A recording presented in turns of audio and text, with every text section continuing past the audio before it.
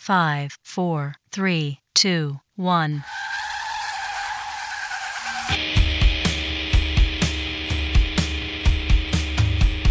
I don't even know what's happening.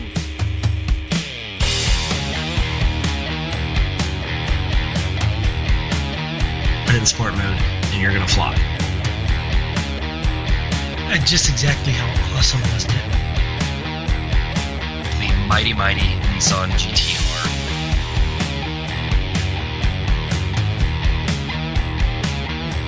You got the Mustang, the Camaro, the Challenger, the Corvette, the Viper. America. Damn, I forgot the bananas. I love this thing. And we'll do it live! And we'll do it live! Hello, ladies and gentlemen, boys and girls, the wonderful people all across the internet. My name is Christian Moe, and you are listening to the TopSpeed.com podcast. TopSpeed.com is your crazy, cool, and amazing internet home for awesome automotive stuff. Hi, everyone. How are you? Today, I'm trying to get some extra things together. I'm going to get the YouTube feed open. Today, I'm joined by our editor-in-chief, Justin Cutler. Hi, Justin. Hello, Christian. Hello, Top Speeders. I hope everyone's doing fine on this Thursday afternoon. I mean, I'm sure everyone's probably doing really good. It's Friday Eve, and everyone likes Friday Eve.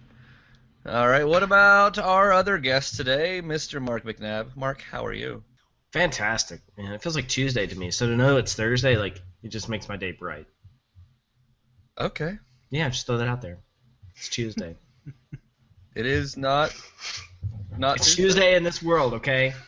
Can't change that. So, anyways, Righty, how then. is everyone? I guess we're all doing good. I'm questioning what Mark has in his cup there. Yeah, speaking Green of, tea. hold on, I have to, Even though it says energy coffee, beverage. yeah, it's still green tea. Mine is not green tea. Mine is intelligence, motivation, happiness. EBT approved. Crack in a can. Yeah. All right, I want to say a big thanks to everyone who is currently watching live. We've got a couple of guests. Hello, all of our live viewers. Our first one is Mr. Randy Walker. He's another one of those wonderful guys from the local Miata club that I've talked about a few times. Walker, Texas Ranger. Okay. All right.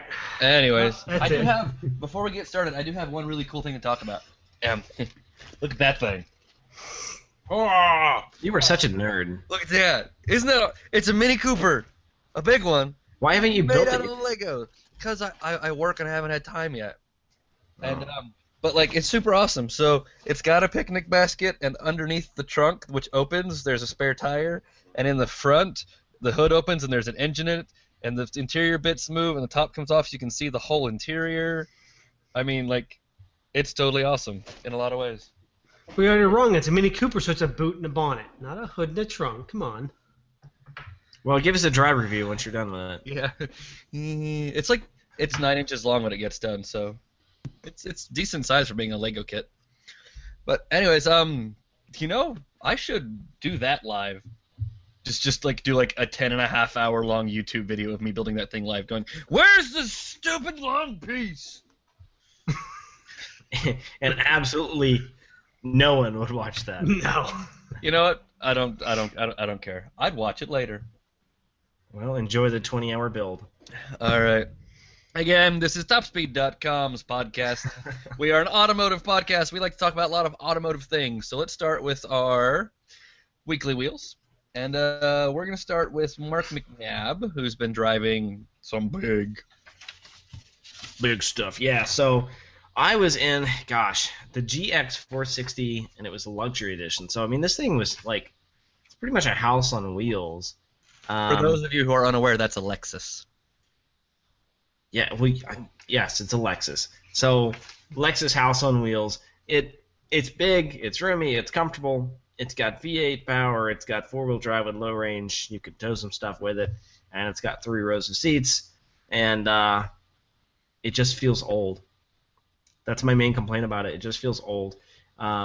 yeah, sure, it's body on frame, which, a lot of SUVs, kind of still are these days, but it feels a little ancient, and mostly due because of that old 4.6 liter V8 up in the hood. So, Well, and when was the last time that was refreshed in any sort of meaningful way? I can't even remember. Like, yeah, it has a kind of a refresh for 14 as far as like the front end and like the kind of the way it looks, but I mean the greasy bits are all still the same. So it's starting to show its age a little bit, but I mean it works well for a decent SUV. Like I had it in a pretty deep ditch and was able to get out of the ditch pretty easily. Had it in low range, didn't feel any tire spin at all, and it just crawled right up. And it's got street tires, so I mean that was pretty nice. But yeah, I mean this thing, it didn't really have any major options to it, but because it was the luxury, it already came with everything. So it had like the Mark Levinson sound system. That was $1,100, and that was the only option. But it's still stickered at $62,700. So I mean, yeah. And I hope you save some money too, because you're going to need it at the gas pump. I think it's 15 city, 17 combined, and 20 on the highway. And my average for the week was like 15.3. And a lot of that was highway. A lot of it was highway. And how much horsepower do you have? 301 asthmatic horses. So wow, you're making me feel a lot better about what I was driving this week, which has a lot of the same problems because it's from the same freaking family. Yeah. So also, according to the Wikipedias, the second generation GX debuted in 2009, so it's 5 years old. Yeah, well, okay, so I have nothing really bad to say about how the car works itself. Like, it's nice, it's really comfortable, it's roomy, it's got a great rear seating arrangement where like you can get into the third row seats very easily, but I think there's a lot better ways to spend $62,000, especially on a car. I think there are a lot of Lexuses you can say that about. Yeah, I hate to put it that way, but there are tons of Lexuses you could say there's better money. It's better ways. Like, okay, if I wasn't going to tow, and I didn't need to go off road, but I still wanted to haul some people, like, why not the new one, the NX? Like, sure, it doesn't have third row, but I mean, it's a lot better looking. It's a lot newer. It feels a lot newer. I mean, people are all about that space. Yeah, it's annoying. I guess so. And speaking of annoying, one of the major complaints I had about usability of this car was the tonneau cover that goes over the cargo space. The thing was ridiculous. It weighed about 15 pounds, and it had once you got it clipped in, it had these flaps that covered the space between the tonneau cover itself and the rear seats, and it had like 10 snaps you had to snap to the rear seats, and then you pulled it over back. And it was just ungainly and huge, and if you had to remove it, you had to like do these little squeeze things on like the side of it. It was just, I literally set it in my living room for the week that I had the car because it was. Didn't want to screw with it, yeah. No. So, but yeah, I mean, other than that, it was a decent car. I felt like I was in place when I rolled through some pretty swanky neighborhoods. So. All right. And that's all that matters, right? Right. Well, so I was driving around what's kind of the basis for your machine, the Toyota Tundra. Yeah. I was in the 2014 Tundra, the fancy 1794 edition. Yeah. And I liked a lot of it, and I didn't like a lot of the rest of it. Interesting. Well, I've driven this truck, so I'm curious to see what your opinions are. Okay, first, I have a big issue with fit and finish. And I want to ask you, how was the fit and finish on the truck that you test drove at the launch? Okay. Because mine was far from perfect. Wow. See, I think I was in a pre-production model in the 1794, in fact, too. It was nice. Like, it was Lexus quality. I mean, it's definitely not, Audi or anything, but for a truck and for a Tundra, I thought it was rather nice. Like, nothing squeaked, nothing rattled. The panels seemed to fit together really well. And these trucks were abused, too. I mean, like, as we know, our lovely Phil decided to jump one. Yeah. And it still worked after that. So, I mean, it's a great video, though. I love that video. It is a good video that we have, Phil launching the Tundra into the air and smashing down. But no, I mean it wasn't bad. Well, so it's full of leather. Yeah. And the seats are really nice. It's like a brown, sort of dark tan saddle leather with like a light tan stitching. And the leather seats are mostly leather, but like right on the inside of the bolsters is like a soft sort of suede leather. It's really nice. And then on the dash is a big chunk of wood, another big chunk of leather that's got this stitching in it. And the stitching is where the big problem was. Right there in the center of the freaking dash, the contrast stitching wasn't a straight line. It looked like I had tried to sew it myself by hand. It's like sort of and it was that way on every single panel inside that truck. It looked like a 7-year-old with the twitch was trying to stitch that thing. Wow. None of the stitching lines were straight. Wow, that's crazy Wow. on a press car. My goodness. Right. Wow. And Do you have car, pictures but a of press that car up yet? that. no, I don't have pictures of that up yet. Oh my gosh, I can't wait to see that. Yeah, so Great. it's well, and I ran into a little issue because it's not as easy to see in the pictures as it was to see Just like in person. in the truck. Yeah, but I'll go ahead and I'll dump one in real quick so you guys can take a look at it here in just a second. But if it wasn't a $46,000 truck, I wouldn't have been quite so concerned about it. But it's a $46,000 truck, which is not cheap. No. Now, to be fair, it is cheap compared to some of the competitors. So Yeah. if you want to buy a base level GMC 1500 Denali, so granted by base level Denali you still have most of the options, but you get the smaller 5.3 liter engine, you're looking at 53 grand. So that's more money.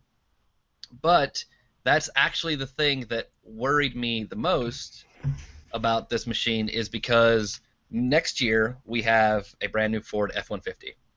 Right now we have a brand new Chevy and GMC, right? I've not been in either of those trucks. I've been in the old 1500, and the Tundra right now is equal to the old one, which means that if the new one is any better at all, Yeah. the new one's better. Okay, so I have been in both trucks. I've been in the Tundra 1794, and I've been in the Chevy Silverado High Country, which is the King Ranch version, if you will. Right. Hands down, the Chevy wins on interior fit and finish. It was just a nicer truck. You know, I think the materials were a little bit nicer.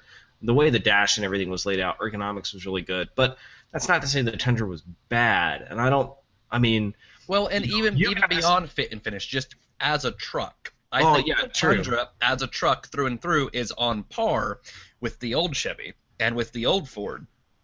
But with a brand new Ford coming out next year that weighs like 600 pounds less and has all these great new engines and all that sort of stuff, and the brand new Chevys that are out, I'm just worried if that price difference is there for a reason, and I'm still not sure it's worth it if those new trucks are that much better. Yeah, now, when I talked to Toyota engineers at that launch, they were like, you know, yeah, we looked at the other engines from Chevy, and, you know, like, yeah, they've got all this great, like, variable valve timing, direct injection, displacement on demand, and stuff like that. But, you know, we decided not to include any of that on our engines besides variable valve timing, and, you know, we're still making, you know, X number of miles per gallon, and we can still tow 10,000 pounds, and we feel pretty good about that. And that was kind of their attitude about it. I think part of their problem is they kind of ride on that old reliability thing that they had many years ago where they were the, you know, king of all reliability. So it's, oh, well, we're Toyota, so it doesn't matter, right?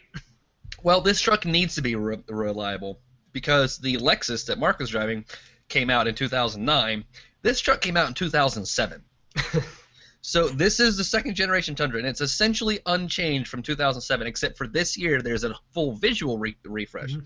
So all new body, all new interior, but the things that make the truck a truck haven't changed since 2007, and you can tell it when you drive. It feels old. But I'm also one of these people who I'm not a truck person in the way that people are like, all I want is trucks, all I want to drive is trucks, that's what I use to go get groceries. No. I live on a farm, I have horses, I use a truck to haul hay, to haul trailers, to do things. And so I want a truck to act and feel like a truck.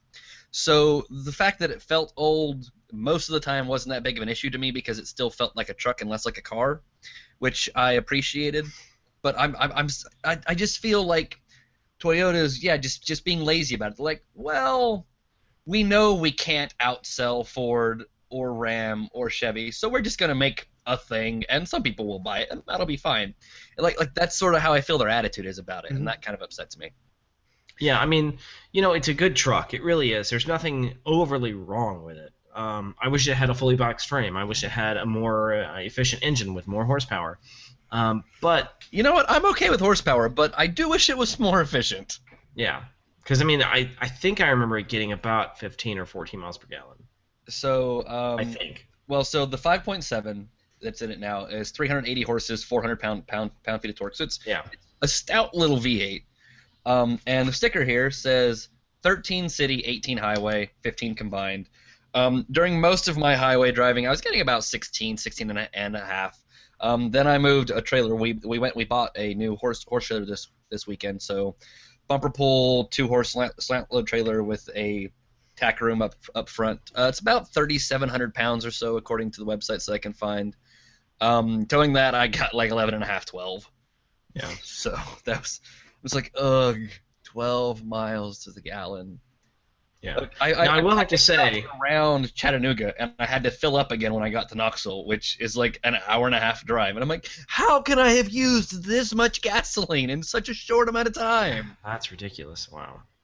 Yeah. Now, I will have to say it does pull a trailer really nicely, especially in a straight line. That V8 will move that trailer pretty quickly. In fact, I pulled like a Airstream RV with mine at the press launch. Man, it was pretty quick.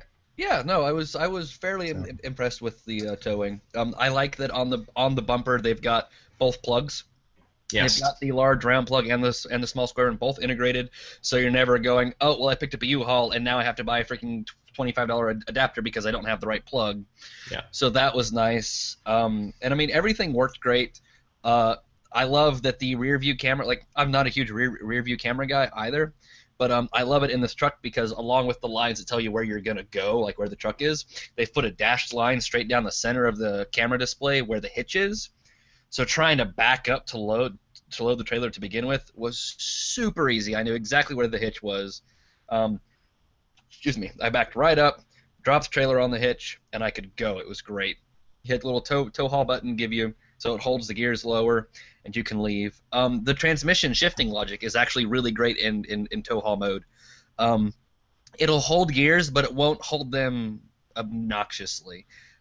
So when I was in actually the old GMC Denali, in tow haul mode, it just always seems to hold a lower gear even when you're like cruising on the highway. So it just like the engine was really loud and really drony all the time. And the Toyota, I guess just because they programmed it to get as good of fuel economy as possible, as soon as it senses that you're not really like you're going down a hill a bit or you're on a flat bit, you're not actually pulling anymore, it's really quick to upshift and get you down in those lower revs so that it's quieter in the cabin and you're getting a little better fuel economy. And then as soon as you need to, it'll downshift in a heartbeat to give you the power you need to pull. Yeah. So what GMC? Really what year GMC was that you were driving? 2013. Oh, okay, yeah. Because I've driven the 14 Denali that I had. Tow haul worked really well.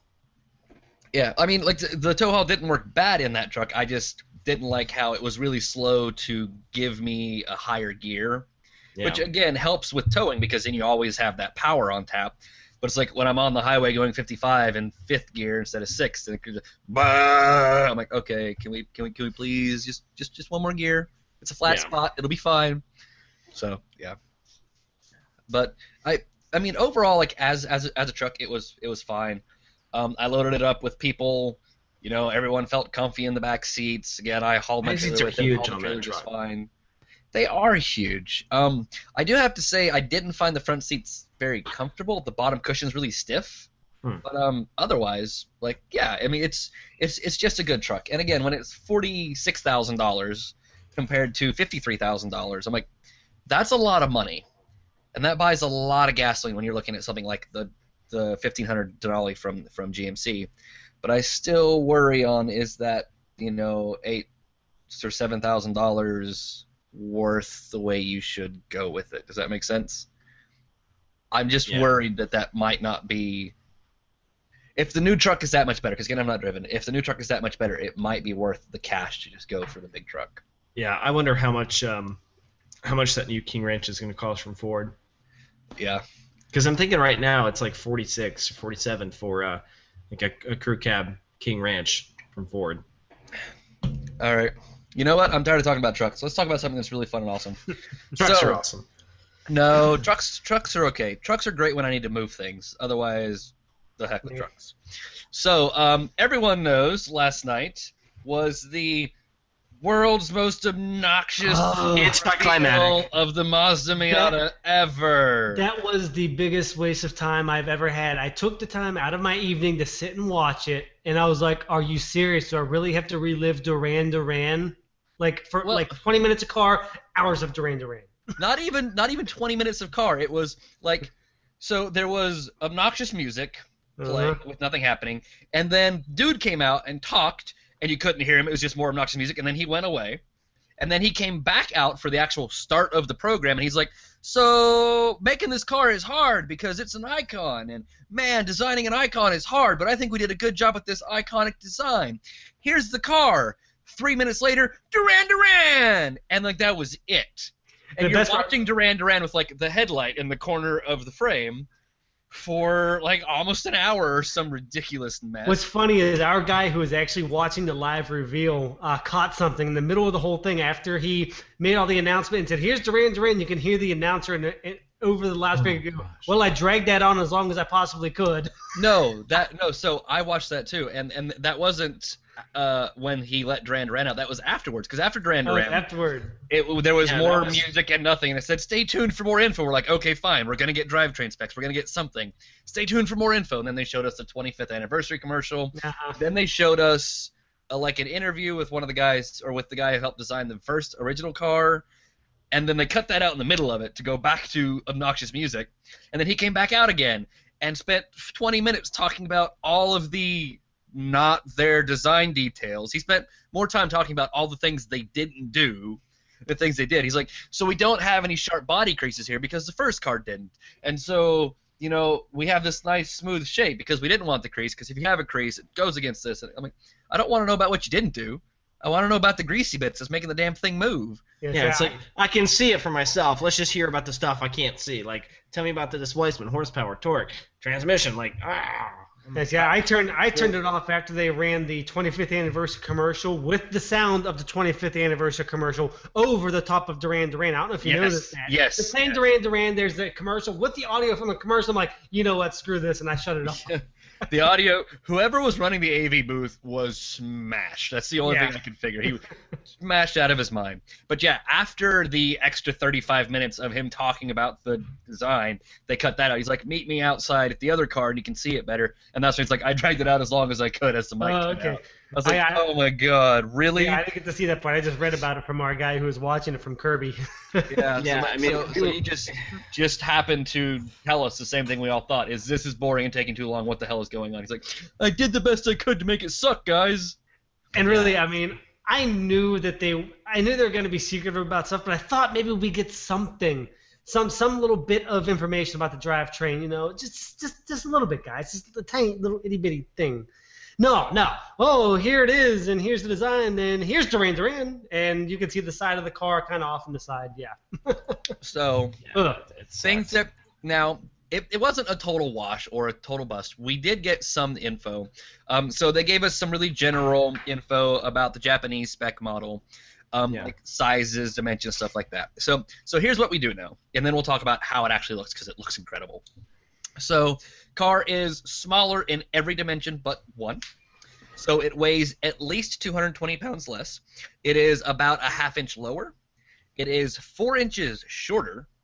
So they've taken a bit of length out. It's about a half-inch shorter in the wheelbase, but it is almost a half-inch wider. So a tiny bit lower, a tiny bit wider, a tiny bit gone out of the wheelbase, a fair bit shorter, and then it weighs a lot less.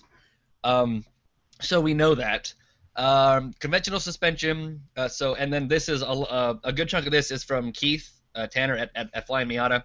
He stayed to chat with the chassis engineers, and he's like, okay, don't tell me engine things, but here's chassis questions I have. So pure conventional suspension. There is going to be no fancy adjustable, hit a sport button and the suspension will lower and tighten. None of that crap. It's a normal suspension. So he says there is a sport button on the design model, but that's actually part of the automatic transmission. And he says, yes, the car that rolled out onto the show floor with the manual shift knob was an automatic. Don't read anything into that. It's the way they had to build it. Now, the chassis engineer says it's going to be much better than the current car. It talks about steering feel, and driving fun instead of just increasing the grip limit. So they really focused on that idea of making it fun to drive, not just making it grip as well as possible. He says there are 195 width tires on the driving model, so not very wide tires. That's actually less than what I have on my Golf. Yeah, it's pretty skinny. Yeah, Like he says final damper specs have not been set. They're going to wait until they have near production unibodies for the test mules. So they don't even have like production spec unibodies yet, which I think is part of why we don't have drivetrain specs. He says specific tire sizes, exact tire sizes have not been decided, but they're going to be about the same as an NC. That means if you buy the rims, you can actually run a 255 on that thing. So you can run big, wide 9-inch tires. It's just not going to come with those. Obviously, it's 100 kilos lighter than the current car. No comment on powertrain specs. It has an almost perfectly flat bottom, Keith says, and he says the front radiator is inclined just like it is on the NC. So what I get from that sort of stuff is the engine they've told us is going to be a Skyactiv G. So that means no turbo, Justin. And where there's no fact behind it's going to be a Skyactiv G. No one officially from Mazda said, hey, it's going to be Skyactiv G. No. Mazda has said that's part of their specs. It has a Skyactiv G engine. They didn't say which one. They didn't say what size. Yeah, no, it's in that Japanese spec thing. You get the sizes, and all they said is it has a Skyactiv manual transmission, a Skyactiv G engine, and that's it. They didn't say which engine. They didn't say what size. They didn't say how much horsepower. They didn't say anything about that. They just said Skyactiv G engine. I looked through that thing, and I'm not seeing anywhere in it. I'm looking at it right now where it says Skyactiv G. If you go to the article and look the official specs or the JDM specs or whatever like that, it says it right there, Skyactiv G direct injection gasoline engine. Where are you seeing that again? On our article, the main article. I don't care about. Our article is that's the engine we put in there. That's speculation. No. On our article, we have a list of specifications. We have this, the screenshot that Mazda sent out. That includes all of the specifications. Okay, I didn't see that. Body type, seat, length, width, height, wheelbase, engine, transmission. Yeah. And by the way, I'm looking here on Twitter and I can't seem to find it, but I know there were some guys that actually got close enough and took pictures of the tires of this thing, and they are saying, and that's what we have listed here, that it was running. I can get back to it. Bridgestone Potenzas sized in 205/45 R17, so a little bit thicker tire. So that was on the 17-inch rim. Yeah, there are 16 and 17-inch. Yeah, so there's that. We know that. That's the only spec we know is that, yes, it will have a 16-inch and a 17-inch wheel. So and the 17 is running the 205. The 16 is running the 195. 195/50 or 16. Yeah. Yep. But again, I'm gonna put this out here. Okay, yeah, it says Skyactiv G engine. It does say it. I'm just playing devil's advocate. I've kind of changed my tune on this whole turbocharging thing. Hey, you know what? Change your tune all you want to. You still owe me $20. But just because it's a Skyactiv G engine, you're assuming immediately Skyactiv can't be turbocharger. Can't mean no, absolutely not. It doesn't mean that. Skyactiv is simply technology. It does not mean no turbo. It doesn't mean that. But I think if they have a Skyactiv turbo engine, it's going to be called a Skyactiv T. I guarantee it. Because that's how they're doing their branding. They have Skyactiv G for gasoline, Skyactiv D for diesel. They're going to have a Skyactiv T for turbo, and I bet you that's what's going to come in the new Mazda Speed 3 is going to be a turbocharged version of whatever they're using here, and it's going to be called a Skyactiv T. But also remember, there are also several rumors going about that there are multiple engines for the Miata. There's a 2.0, a 1.5, and possibly a third. Right. I think all that is the same thing you run into when people are talking about all the new iPhones that are always going to come out. These are our design prototypes. We've tested a 1.5. We've tested a 2.0. We've tested a 1.8. We tested a turbo. But cost-wise, and I think with just general marketing-wise, they're probably just going to stick to one engine like they always have. Yeah, the car is too low of a volume car for a company the size of Mazda to pump out multiple engines. Yeah. Yeah. And also, once you take in consideration the weight drop, 220 pounds, that's whenever I started to change my tune. Once I saw that 100 kilos drop, you're dropping below 2,300 pounds. So Well, so I've had some arguments with people on the internet about this. I saw that. Mostly in the online Miata group. Yeah, I saw that I'm part argument. of, is they said 220 pounds at least is gone. But is that 220 pounds from a decked out top spec power retractable hardtop, or is it from a soft top club? Because there's like 100-pound difference there. yeah, That's true.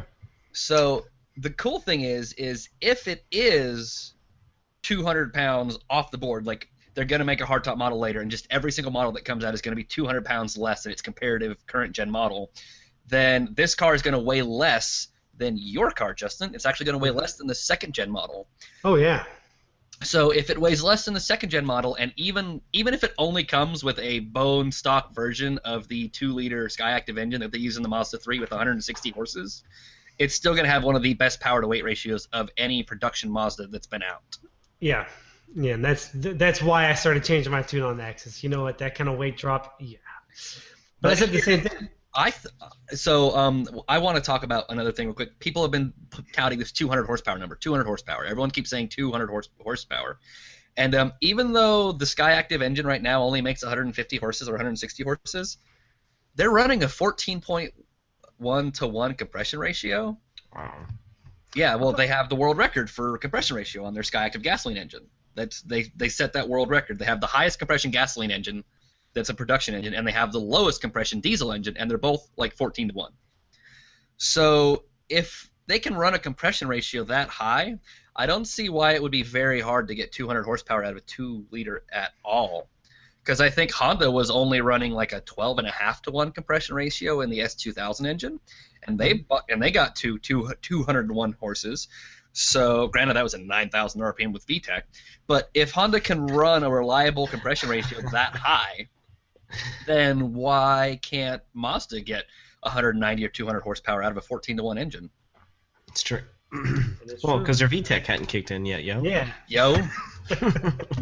Oh yeah. Also, one thing that nobody's really talking about, but my friend Randy is obsessed about.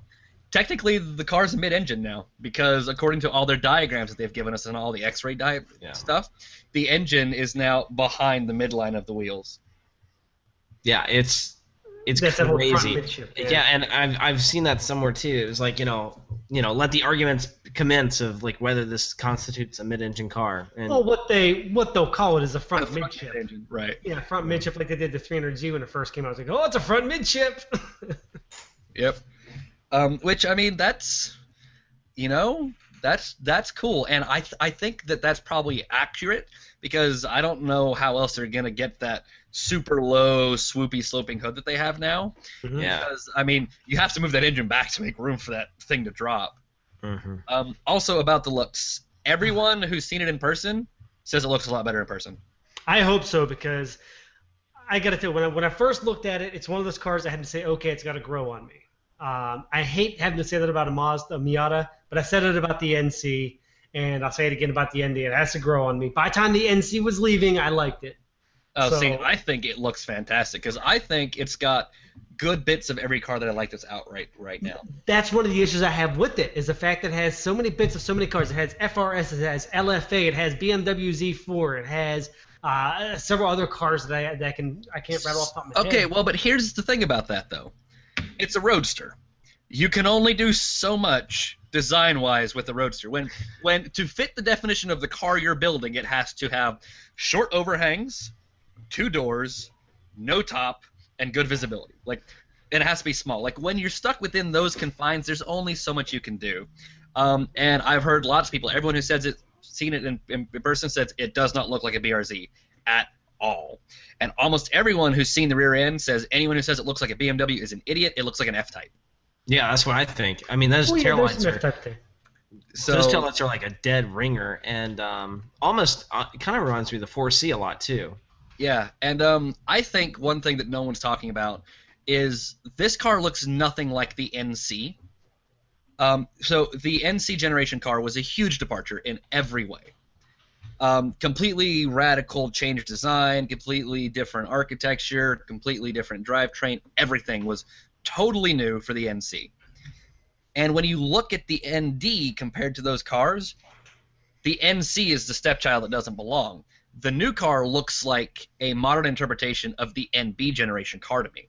It's got those same big sort of bumpy fenders with the dip in the middle. It's kind of got that small Viper sort of look down that the NB did. So it's almost like the ND, it's even with, especially with its shorter size and slightly different proportions, to me I think looks more like the next generation NB car than it does a new version of the Miata running from the NC. Yeah, I could totally see that. Yep, it's like especially because some of my friends have been posting pictures of their car and the other car next to it, and they're like, should I keep mine or should I get the new one? You know, just from like a design perspective. And when I see the NB, like with your Mazda Speed, Justin, like sitting at that same front three-quarter angle with the new ND, they look so similar. Yeah, it shares some similarities. I mean, I wouldn't say it's a dead ringer or a new generation of it. I can see the similarities. I can see that they did completely do away with the soft look of the NC. I don't know if I call it a new generation NB. I don't know if I go that far with it.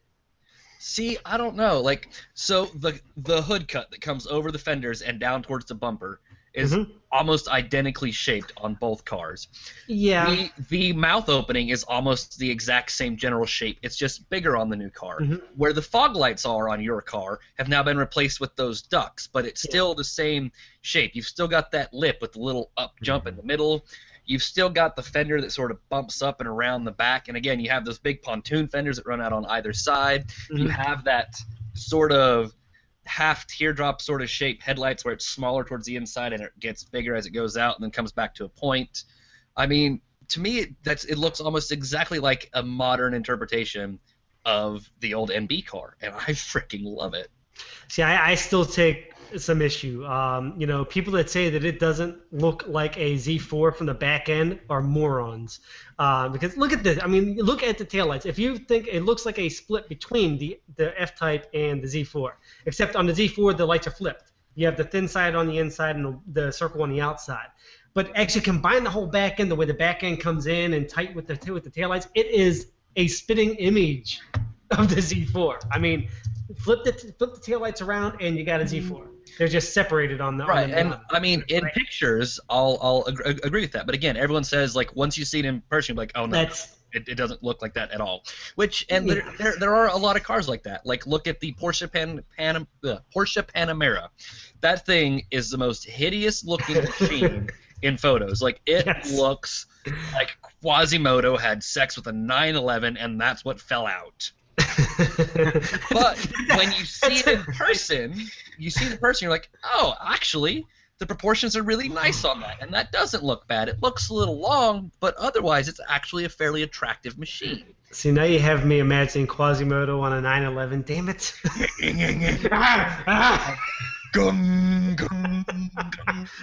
But you know, overall, over the last couple of hours, I've been staring at the front end of this Miata. I'm starting to like it. 1 second. Randy, keep your comments clean. Uh-oh. I can only imagine what he's telling me. No, he's just kind of along the lines of Quasimodo, actually. But you know, I just think there's a little too much of other cars mixed in here. I think the guys spent a little bit too much time looking at other cars when designing this. I think they did too much of the BRZ, too much. There's a little bit of LFA in those headlights, too much of other cars in the back end. I don't mind. There's only so much you can do. Like there's only so much. Still, I don't mind inspiration. That happens everywhere, but some of this stuff is pretty. See, I don't think the headlights look like LFA at all, and they look like the LFA and FRS combined. I think it just looks so. I will give you that general shape is kind of LFA, but that general sharp sort of teardrop shape is being used on headlights for almost all cars from all makes and brands, and even Mazda's doing it in some of their other cars. Like everything that they've done fits within their Kodo design language. It's not like this is out of left field where they just took other cars that are selling and just did that. You know? Well, yeah. And I also don't. I'm also so used to seeing a Miata with a rounded front end, seeing the pointy nose on the front. Just I don't know. It's like when you get a brand new haircut or you shave your beard off or something and you just look weird in the mirror. It kind of looks like that. Little man child. Exactly. But we still have to find out the engines. So. Yeah, I'm just gonna say it's gonna be the 2.0 Skyactiv for America. It's just going to be. We're not gonna get the 1.6 or the 1.5 or whatever. That engine's gonna be too small. We're gonna get the 2.0. They're gonna bump the horsepower to at least 180, maybe to 200, and that's what we're gonna go with. And it's gonna be the best power to weight ratio of any car that's ever been out there, and that's how they'll get away with it. Because even if they do 170 horsepower with a 2,200 pound weight, that makes it a better power to weight ratio than the Mazda Speed Miata, which is currently the power weight king for their production models. So it'll be better than that, and even though it'll only be 2 more horsepower, they can say it has more horsepower than the old model if it comes out with 170 ponies. So that's, I guarantee, what they're going to be targeting is more power than the old one, and then as long as it has at least 170 horses, actually, I did the math. It's like if it has at least 164.3 horses or something, it'll have a better power to weight ratio than the Mazda Speed Miata did. Yeah, some of the things I've seen online are like it's the global engines will be a 1.5 with 130 and a 2.0 with like 178. I think is what I saw. Right. Now, does Mazda have global engines for the current car, or is it just the one thing? They have. Yes. In Europe, you get a smaller engine. Oh yeah. Okay. Yeah, I think in Europe they're using like a 1.8 or something. They don't have our R2.0 that we have. Okay. And that goes back to because in certain countries there's restrictions on size of car and crash standards of car that are actually based on engine size and not car size and all that sort of stuff, and fuel economy regulations and all of that things that make the whole world complicated. Yeah. Okay, and the current car makes what, 168. Okay, yeah. Unless you get the automatic, then it's 156. Boo! Then you suck at life. Yeah. So, all right. Anyone have anything else they want to say about the super awesome new Miata, or should we go on to some more news? Mazda, learn how to do a release. That's all I'm gonna say. You know what? Ford did the same freaking thing with the new Mustang. They built up all this hunger. The new Mustang's coming. The new Mustang's coming. Here it is. All right, guys, we're going home. What? Well, I think it was stats, though, right?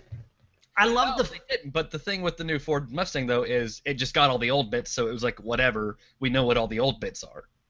But they still did that. Like, brand new super awesome Mustang. Okay, here's what it looks like. We're going to go home. Thanks, bye. I love how Mazda was able to keep everything a secret, though. I got to give them credit for that. They kept it very well kept until like yesterday afternoon. I think a render came out from some of this. Yesterday morning, yeah, I wrote the piece for that, and I feel really sorry. Like I was super hoping that was not what the car looked like, because that means somebody's probably getting fired, and that sucks. Unless he was in on it. No, I think because Mazda did such a strong job of keeping this thing secret, they would not have just let somebody leak it out 12 hours before the reveal. There's no way. Especially not after all the humdrum and everything that they went through to get this together with the big concert and all that sort of stuff. Somebody's probably losing his job, and that sucks.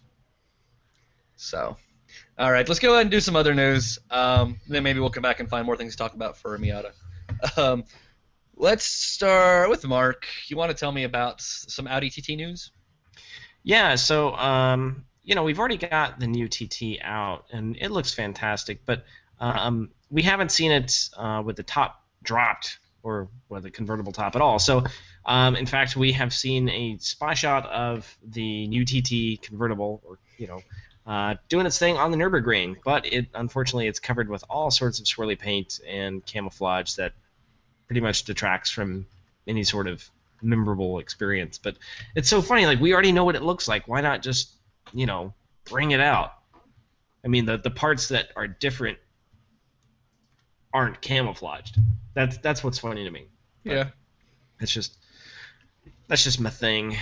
So, I mean, it's going to have all the same stuff. It's going to have that 2.0 liter, the 4-cylinder with 184 horsepower, 280 pound-feet of torque, everything like that. But, it's just going to have a drop top. So that's going to be, fantastic for the people like you, Christian, who, like to get their hair messy. Yeah, well, I mean, get my top of my head sunburnt because all my hair's falling out. Oh, Widow's Peak. But yeah, I mean, that's pretty much all the news to it. I mean, it's just, hey, it's here, it's coming. Get ready for it. Now, it will take another year before it comes out after the Coupe debuts. So we'll have to wait, to probably 2017 before it actually hits U.S. streets. All right. That's all there is to that. Well, then we'll give Justin a news story. Justin, will you talk to me about a pretty blue Dodge Viper? Pretty blue Dodge Viper. Let's see, what do we have here? The old Viper GTS ceramic blue package. Let's see, I've been on vacation. It is pretty paint. It is very. I want to preface everything, and I want to say this: Dodge is doing exactly what Bugatti has done with the van. We're not selling. What are we gonna do? You took the words directly out of my mouth. Hey, look, it's a pretty color, guys. Wow, buy me. Never going to do this again. It's going to be limited production. It's going to be the best car in the world. We're only going to make 40. Like, okay. Yeah, it's like they just mixed enough paint and said, okay, we'll just do 40. Just tell people it's special edition. We won't mix any more paint. Yeah, like calipers. We'll do a new badge, satin black exhaust. Yeah. Hey, it's great. Yeah, I mean, it's purely aesthetics. I mean, they're taking a car that's not selling at all and polishing up that turd and rolling it on dealership lots, calling it a special edition. Your thing about paint. That's exactly what happened. So somebody's like, you know what? Let's start working on colors for the next model year. Order 4 gallons of this paint, and we'll paint one car and look at it. And they accidentally hit too many zeros, and they got 400 gallons of paint. Like, crap! What are we gonna do? Special edition! Oh my goodness! Boys. Decimal points. Well, yeah.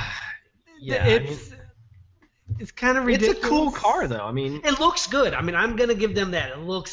It's a nice looking car. Granted, it's in my rival high school's colors, so it's kind of iffy to me, but it's still cool looking.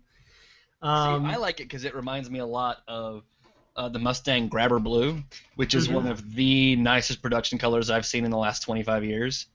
But it's like a little bit deeper, a little bit darker version of Grabber Blue, and I just think it looks like the tits. I love it. I mean, it's a great looking color. I love the color, but do you really gotta badge it as a special edition? Can't you just offer the color, maybe? I mean, offer it as a special edition. So, like, Bugatti's not the only one that does this. So BMW with all their M cars had the special frozen edition paints that were the matte paint that you can't get it wet, you can't get it dirty. If a bug hits you while you're driving, you have to stop immediately and clean it off with a rag. Like, so, I mean, if people will buy that, I don't see why they won't buy a really pretty blue Viper. I don't know. What else does this thing have? Some black rims, some black stripes, Yeah, it's a blue Viper with a lot of power, and it's going to sit on dealer lots. Sounds good. Yeah. It'll be pretty every time I drive by the dealer. Like, ooh. Yeah, it does have ceramic blue fuel door, orange brake calipers, carbon fiber brake ducts, and a rear applique. So a sticker. If you're gonna call it carbon, at least like maybe make it really cool and give like maybe carbon ceramic brakes or something, not just the carbon fiber applique. Yeah. Well, yeah. I love what the writer, I think it was Cyprian, said. It was like, so in other words, the body has more extra details than Birdman Anderson's tattooed arms. All right, next story. It was Kirby. Credit to Kirby on the. Oh, it's Kirby. Okay. All right, so I'm going to talk a little bit about some Land Rover stuff. So, which is fantastic. Yeah, so Land Rover came out with the Vision concept or whatever, with the cool see-through hood and all this stuff, and it looked like $1 million. We're like, wow, that thing looks nothing like a Land Rover that's out right now. It's swoopy and it's smooth and it's pretty and has all these cool high-tech details. It's never going to look like that. And then they went, hey, here's our brand new model, the Discovery Sport. And it's like, oh, hey, that looks exactly like the concept with different headlights. Awesome. So the Land Rover Discovery Sport is much like the Range Rover Sport in that it shares a name and almost nothing else with the other model. So the Range Rover Sport is smaller, lower, faster, has different bits in it than the normal Range Rover. The Discovery Sport's the same way, but even to a greater extent. So we all know the Discovery. It's currently the LR4 here in America. Big, square, boxy thing, can climb Everest, whatever. Ugh. And then they have taken the sort of sleek, modern design that's kind of on the Evoque, and they've made this new Discovery Sport. So it's smaller, shorter, all that sort of stuff than the standard LR4. Drivetrain is dead pull straight from the Evoque. So we've got Turbo 2.0. We've got a 9-speed auto, which again is obnoxious. But fantastic. We're getting too many gears. I do like the way they have it set up, though. So in the Land Rover, it's really only an 8-speed. There's 9 gears. The car, unless you force it into first gear or you're using the low range mode, starts in second gear. That's the transmission just starts in second. So that's what you take off in. Yeah. It's kind of like some of those cars, like the manual, like some of the import cars in the 60s and 70s, like or 70s and 80s, had like first and then low. Do y'all remember that? Yeah. Mm-hmm. That's kind of like what it is. Basically, My uncle had an old Toyota like that. It was like, L? What is that? And he goes, that's low range in my Toyota Corolla. And I'm like, okay. Yeah, my sister had a Honda Civic with that, but it didn't have low in 1. It had 1, 2, and you just always left it in 2 because if you started at 1, it just wound out at about 10 miles an hour. Yeah. Yeah, so that's sort of the same idea. Is the car starts off in second gear, and then for really low speed crawling and stuff, you have a super low first gear, Which is really cool. I still think it's too many gears though, because 7 speeds would have been plenty, and you could have just had an 8-speed gearbox and saved a little bit of weight and a little bit of space and a little bit of money, and still started off in second. Just so. But yeah, new Disco Sport looks beautiful, lots of cool tech. There is some things that I think are a bit silly. It's like the headlights are nice and big and round, and they've got an LED tracer that goes around them with brakes in the LED light on each 4 corners. And I thought it looked like a target, like a gun. And they're like, no, each one of these points represents a cardinal direction on a compass, north, south, east, and west. Whoa. Because we're adventurous, and you go out and you get lost and find your way home in a car like ours. I take my gun with me on stuff like that, so I think it's crosshairs. Right, and I'm just like, this, okay, fine, compass in your headlights, good job, guys. But overall, I think it looks great. It's cool that it's new and it's fresh, and it's not a traditional old-school Land Rover thing. Because, like, sticking to your heritage is a good thing, but Land Rover probably went over and talked to somebody at Jag, and they went, don't stay purely heritage. That killed us in the 90s and 2000s. It just killed us. You know, when we came out with our brand new car that looked like one from the 70s, nobody wanted it. So they're keeping general aspects. Like the profile is really still Range Rover-y. It's got that weird sort of kink in the back and the flat rear end, and it's sort of from the side in the silhouette, it looks like a Land Rover still, but it's a little more modern, a little smoother, a little nicer. I really like it. My favorite part of this whole thing is it is not obnoxiously expensive. No, second cheapest Land Rover you can buy, and it's only like $1,400 more than the base LR2. Yeah, that's fantastic. And that LR2 is really a crappy car. It's you wouldn't want to buy it. Yeah, so yeah, I love that it's pretty and it's cheap. Of course, most of the cheapness is the fact it says Land Rover on it and not Range Rover, but you know. Yeah. All right, we got one more news story to hit. Talk about an upcoming Kia. Yeah, so kind of the same story as the other car I talked about, the Audi. We just see the thing running around with a bunch of camo on it. So we're thinking that, you know, it's kind of like a midlife refresh. I mean, the car is not that old, the Kia Optima. So it's, 5 years. You know, it's going to have that. Say what? 5 years or so, right? No. Gosh, when did it come out? It was, well, I guess you are right. 2010, I think, is when it came out. So, I mean, yeah, it's time for a midlife refresh. But I think it's going to keep all the same greasy bits underneath. It's going to have that same 2.4-liter GDI engine in it, making 192 horsepower, 181 pound-feet of torque. I mean, they might bump that up a little bit, but it's still going to have that same Tiger Shark type nose. It's going to keep that same design language, I think. But it's just going to look a little different, a little newer.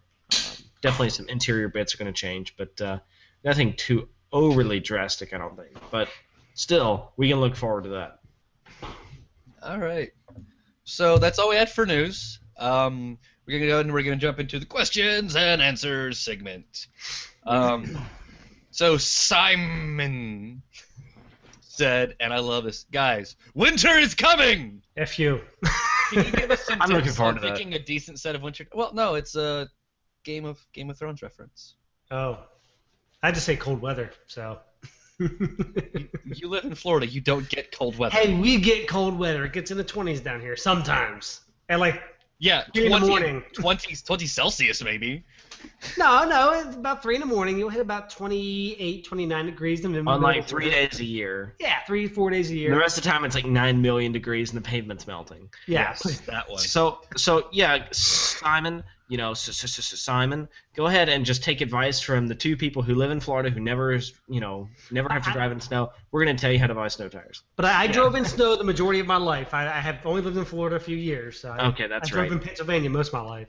Anyway, yeah, can you give us some Comment- tips on picking comment a return. decent set of winter tires? Rule number 1, don't overdo it. Don't go buy a set of big honking studded tires.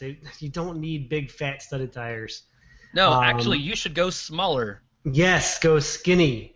Skinny tires work best in snow. People don't realize that because you have less area with all that weight. It digs down to the snow. Big tires are good for ice, but not snow. Yeah. Wider the tires, the more they float on top of the snow. So I've got a couple of just like bullet points for winter tires. First, again, don't go any bigger. If you're gonna buy winter tires, get either the exact same size you have now, or go one size smaller on diameter and one size smaller on width. Now, obviously, when you go one size smaller on diameter, you get a bigger ratio. So, like on my Golf, I'm running 225, 45, 16, or sorry, 17. And then if I wanted to get snow tires, I'd go down to a 16, and I'd bump that 45 up to a 55. So the actual overall width of the tire or diameter of the tire is about the same, so it doesn't affect your speedometer and all that sort of stuff. But you get narrower tires, and you get more sidewalls, so you've got a bit more bounce climbing over things like that. You can lower the pressure a little bit. Hang on, did you just say you jumped from 17 to 16? Yes, so like... Do you have 2 different rims? No. Like, well, yeah. If I'm going to buy a set of snow tires, I'm going to get them mounted on a set of Oh, snow tires. okay. I was like, wait a minute, hang on a second. Okay. That's why if you're going to just swap the rubber onto your rims, obviously get the same size you have now. There's nothing you can do about there it. we go. But I we'll make sure we didn't have poor Simon there trying to cram 16-inch tires on 17-inch wheels. Yeah, you know what? People will do weird things. I've seen it happen. The thing, my big thing about just getting a cheap set of spare rims is how much money is it going to cost you to have your rubber pulled off of your summer tires and put the winter ones on your old rims twice every year versus how much is a set of steel tires that you can just walk out into your yard and swap yourself? Yeah. So And how much that's would it my be big to thing. replace your steel tires or your nice alloys if you curved it from going into the, Right. on ice? So size go narrower is always good. Winter tires don't just mean snow. Yes. It's temperature based. The rubbers in winter tires are made to be softer at colder temperatures. If you have a nice set of summer tires, when it drops below like 30 degrees, those things become as hard as a rock and you have absolutely no grip and traction, even if the road's completely dry. So if you live in really cold areas, even having just a set of normal winter tires, just cheap winter rubber that work better at colder temperatures is a good thing. You don't have to drive through 40 inches of ice and snow to justify the purchase of winter tires.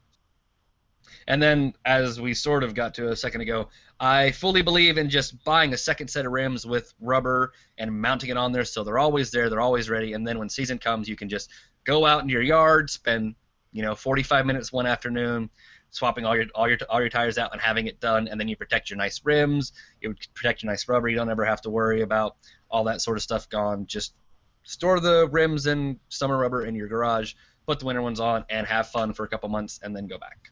No mounting and balancing either. Yep. Makes it nice. Yeah, and you can pick up a cheap set of steel rims from a junkyard that matches the wheel pattern in your car, and you can pick them up for like $20 for each rim. Don't even need to do a junkyard. If you go to Tire Rack, because Tire Rack sells like all of the things, that's probably where I'm going to buy my winter tires from this year. They'll sell you packages. You can type in your car and what rim size you have, and they will recommend the right size width for a good winter tire, the right size diameter rim and sidewall, like all of it. It'll be exactly what you need. And they sell super cheap Steelies. I think if you're doing a 16-inch Steely, they're like $60 a piece.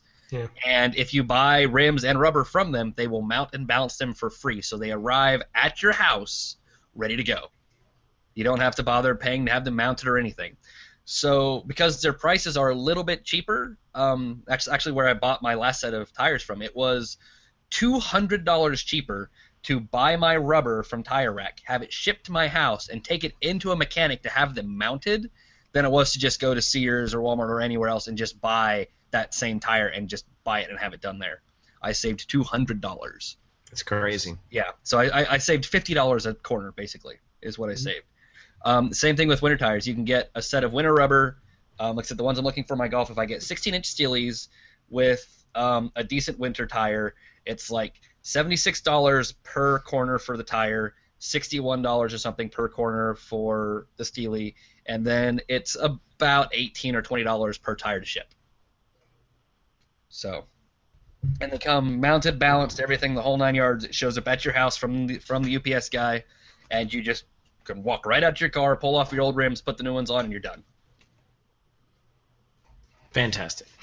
You guys, have Perfect anything answer. else to add? All I have is don't go crazy with studs. You don't need them unless you live in Alaska. And chains. Don't forget those. Well, no. So Yeah. if you live in a state like Colorado that requires chains for things like the steep highway hill climbs in the winter, well, okay then. Yeah, studded tires might be something to look at. But studs add a lot of money, and they'll wear out a lot faster if you're not actually driving on ice and snow.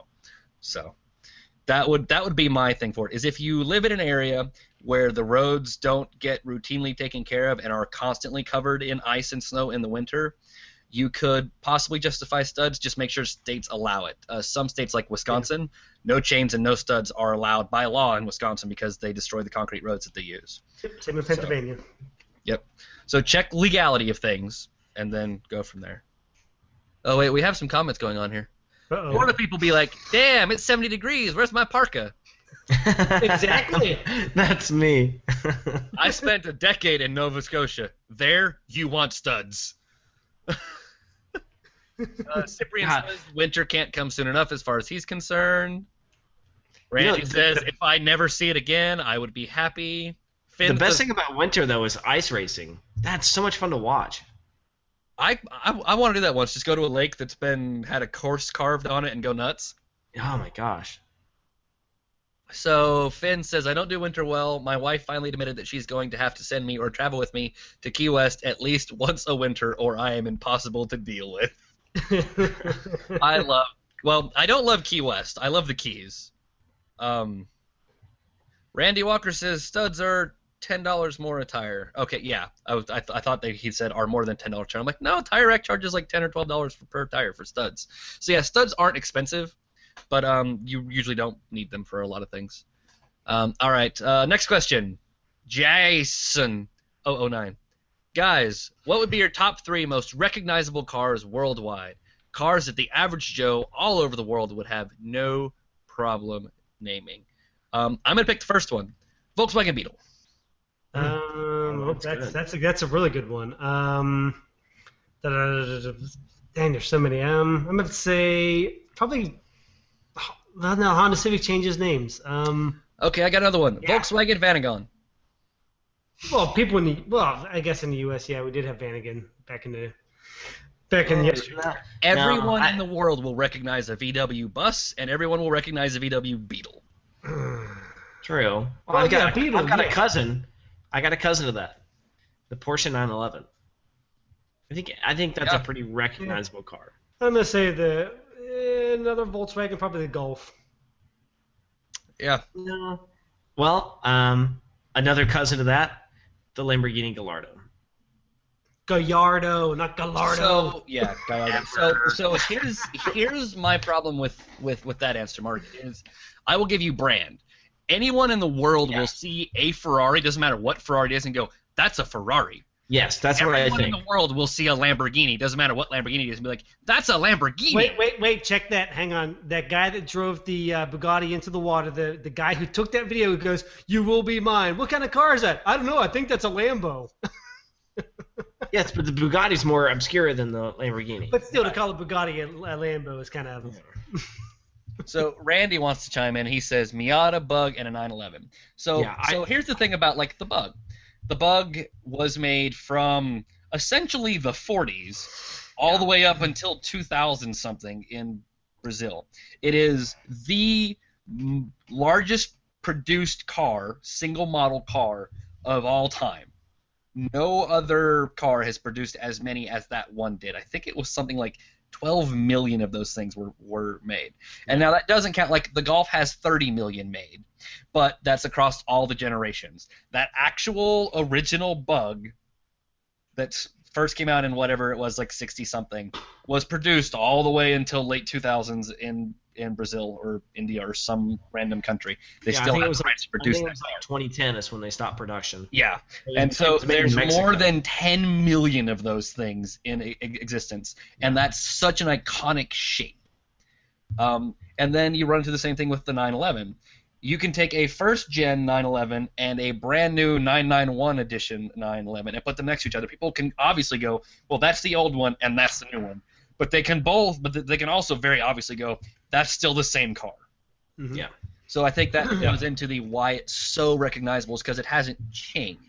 Yeah. If you take someone, you're like, which one of these is the 512? And if you're doing Ferraris, like, which one of these is the 512 and which one is the 559? Like, if you lay all these cars up, especially from like the 80s, like all of the mid-engine Ferraris from like the 1979 to 1992, they all look really similar, So you may not be able to pick the exact model out for something like that, but yeah, I think the really iconic ones that haven't changed that much, like the 911 and the Beetle, and of course the VW bus. Everyone knows what the hell the VW bus is. Oh, that one right there, Yeah. the Mini That's a good Cooper. Everyone in the world will know what a Mini Cooper is.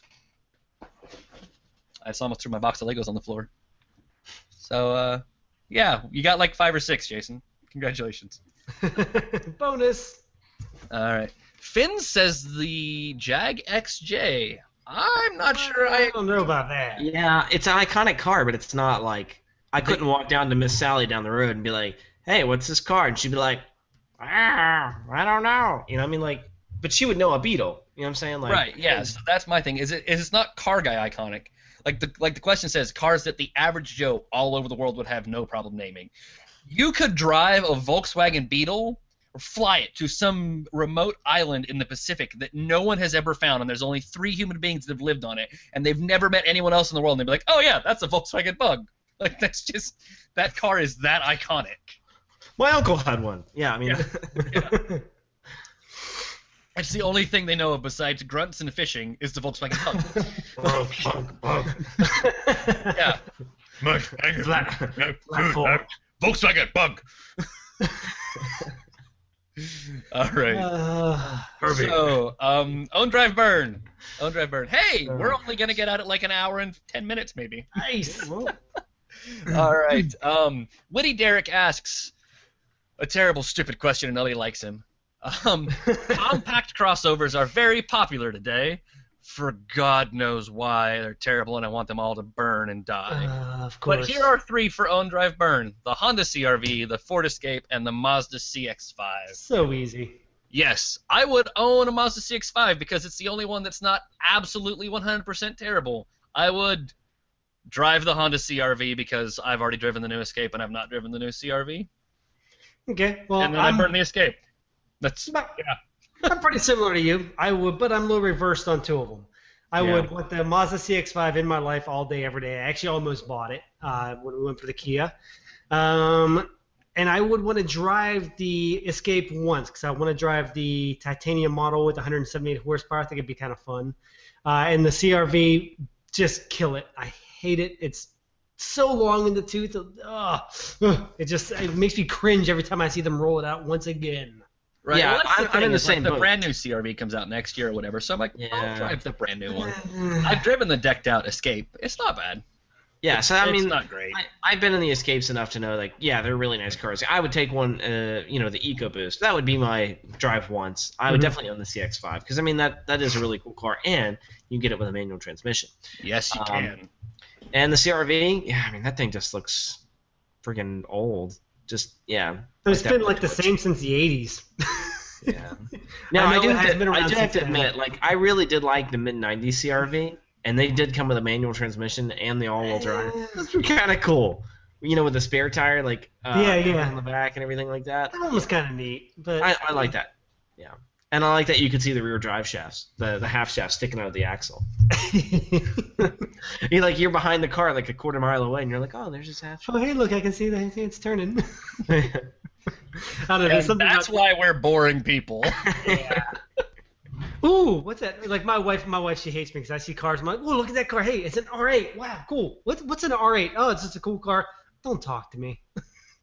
Yeah, dude, my girlfriend hates being in the car with me all the time. She's like, oh my gosh, Mark, what are you looking at now? I'm like, do you not see that right there? And you're like, but now, Yeah. but you know what's terrible? And I have to admit this.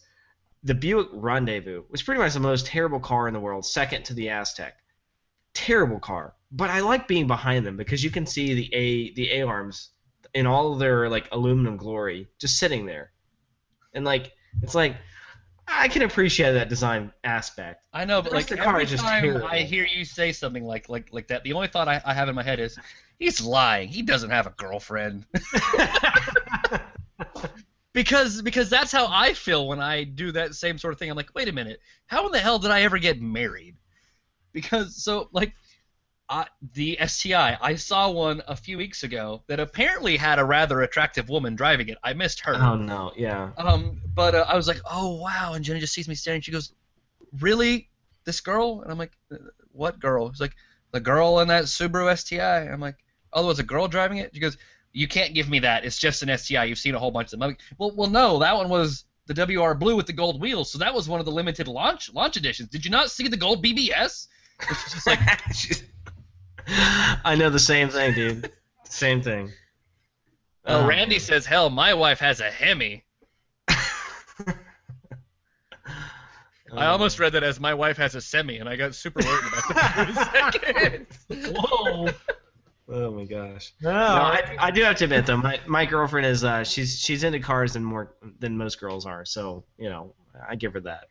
Yeah. And she puts up with my crap a lot, Oh, look at that car! Look at that car! Yeah, Jenna does put up with a lot of crap from me. She hates it when I get something nice in the driveway because then we'll go out to dinner with friends, and then her and one other person will go into the restaurant, and then me and the other 5 people who are going out will stop and talk about the car for 20 minutes. Yeah, I get that a lot too. All right, so anyways, that has been our show. I want to wrap it up before we get too late into talking about absolutely nothing. Again, thank you to everyone who came to watch our show. We have a lot of watchers and chatters this time. I don't see Hulty, which is kind of sad. Yeah, we're crying a tear for Hulty. But... Yeah, but so we got Randy and Cyprian and Finns, and I know that my buddy Mazda Speed Stig is watching on his phone. He sent me a text to say he's watching the show. He just can't comment on the mobile app. So thank you guys for hanging out with us. We really appreciate it. If you're not watching us live, that's okay. I still love you. I like having you guys live so we can sort of chat and banter. And then, Finn says my wife has a full Cobb package Forester XT in World Rally Blue, which is very nice.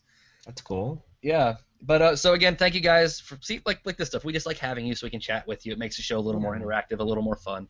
But we appreciate everyone who watches and listens. If you can't make it to the live show and you even have a hard time making it to the website to catch the show, obviously you can find the video on YouTube, or you can subscribe to us on iTunes and get the audio automatically every week when it goes live. We do the show on Thursday. Usually the audio feed hits iTunes late Thursday night, early Friday morning, so you get it automatically to your phone or iDevice or whatever. So that's nice if you like that route. Otherwise, thank you guys for watching and listening. Again, I'm Christian Moe. You can find me on Twitter directly at Moferd. That is Moeferd. I'd love to chat with you. You can find Justin at The Car Junkie, or you can find Mark at Twitter or Instagram at Mark McNabb. Please leave us questions for next week's show. Please leave us Own Drive Burns. I've only got one more in the queue waiting that was dropped off last week. So, and it's a bunch of M3s, so we're going to be having to burn an M3 next week, which is sad. But so I need more own drive burn suggestions. And let us know what you guys think about the show. Let us know what you think about the Miata. And let me know what you think about this thing. If I actually did do a live stream of me building this thing that took like No one would 4.5 watch hours, that. No one would watch that. but let me know how terrible of an idea do you think that is. Go, I wouldn't watch it but have fun, or go, don't do that, you're an idiot. Just let me know in the comments. I'd appreciate that. All right. Anyways, so thank you guys so much. This has been our show. We've got some different outro music today. It's going to go for about 1.5 minutes or 2 minutes, and then we'll be gone. And yeah, the little rat's running around in the cage back there. And we'll see you guys next week. So mute your mics, homies.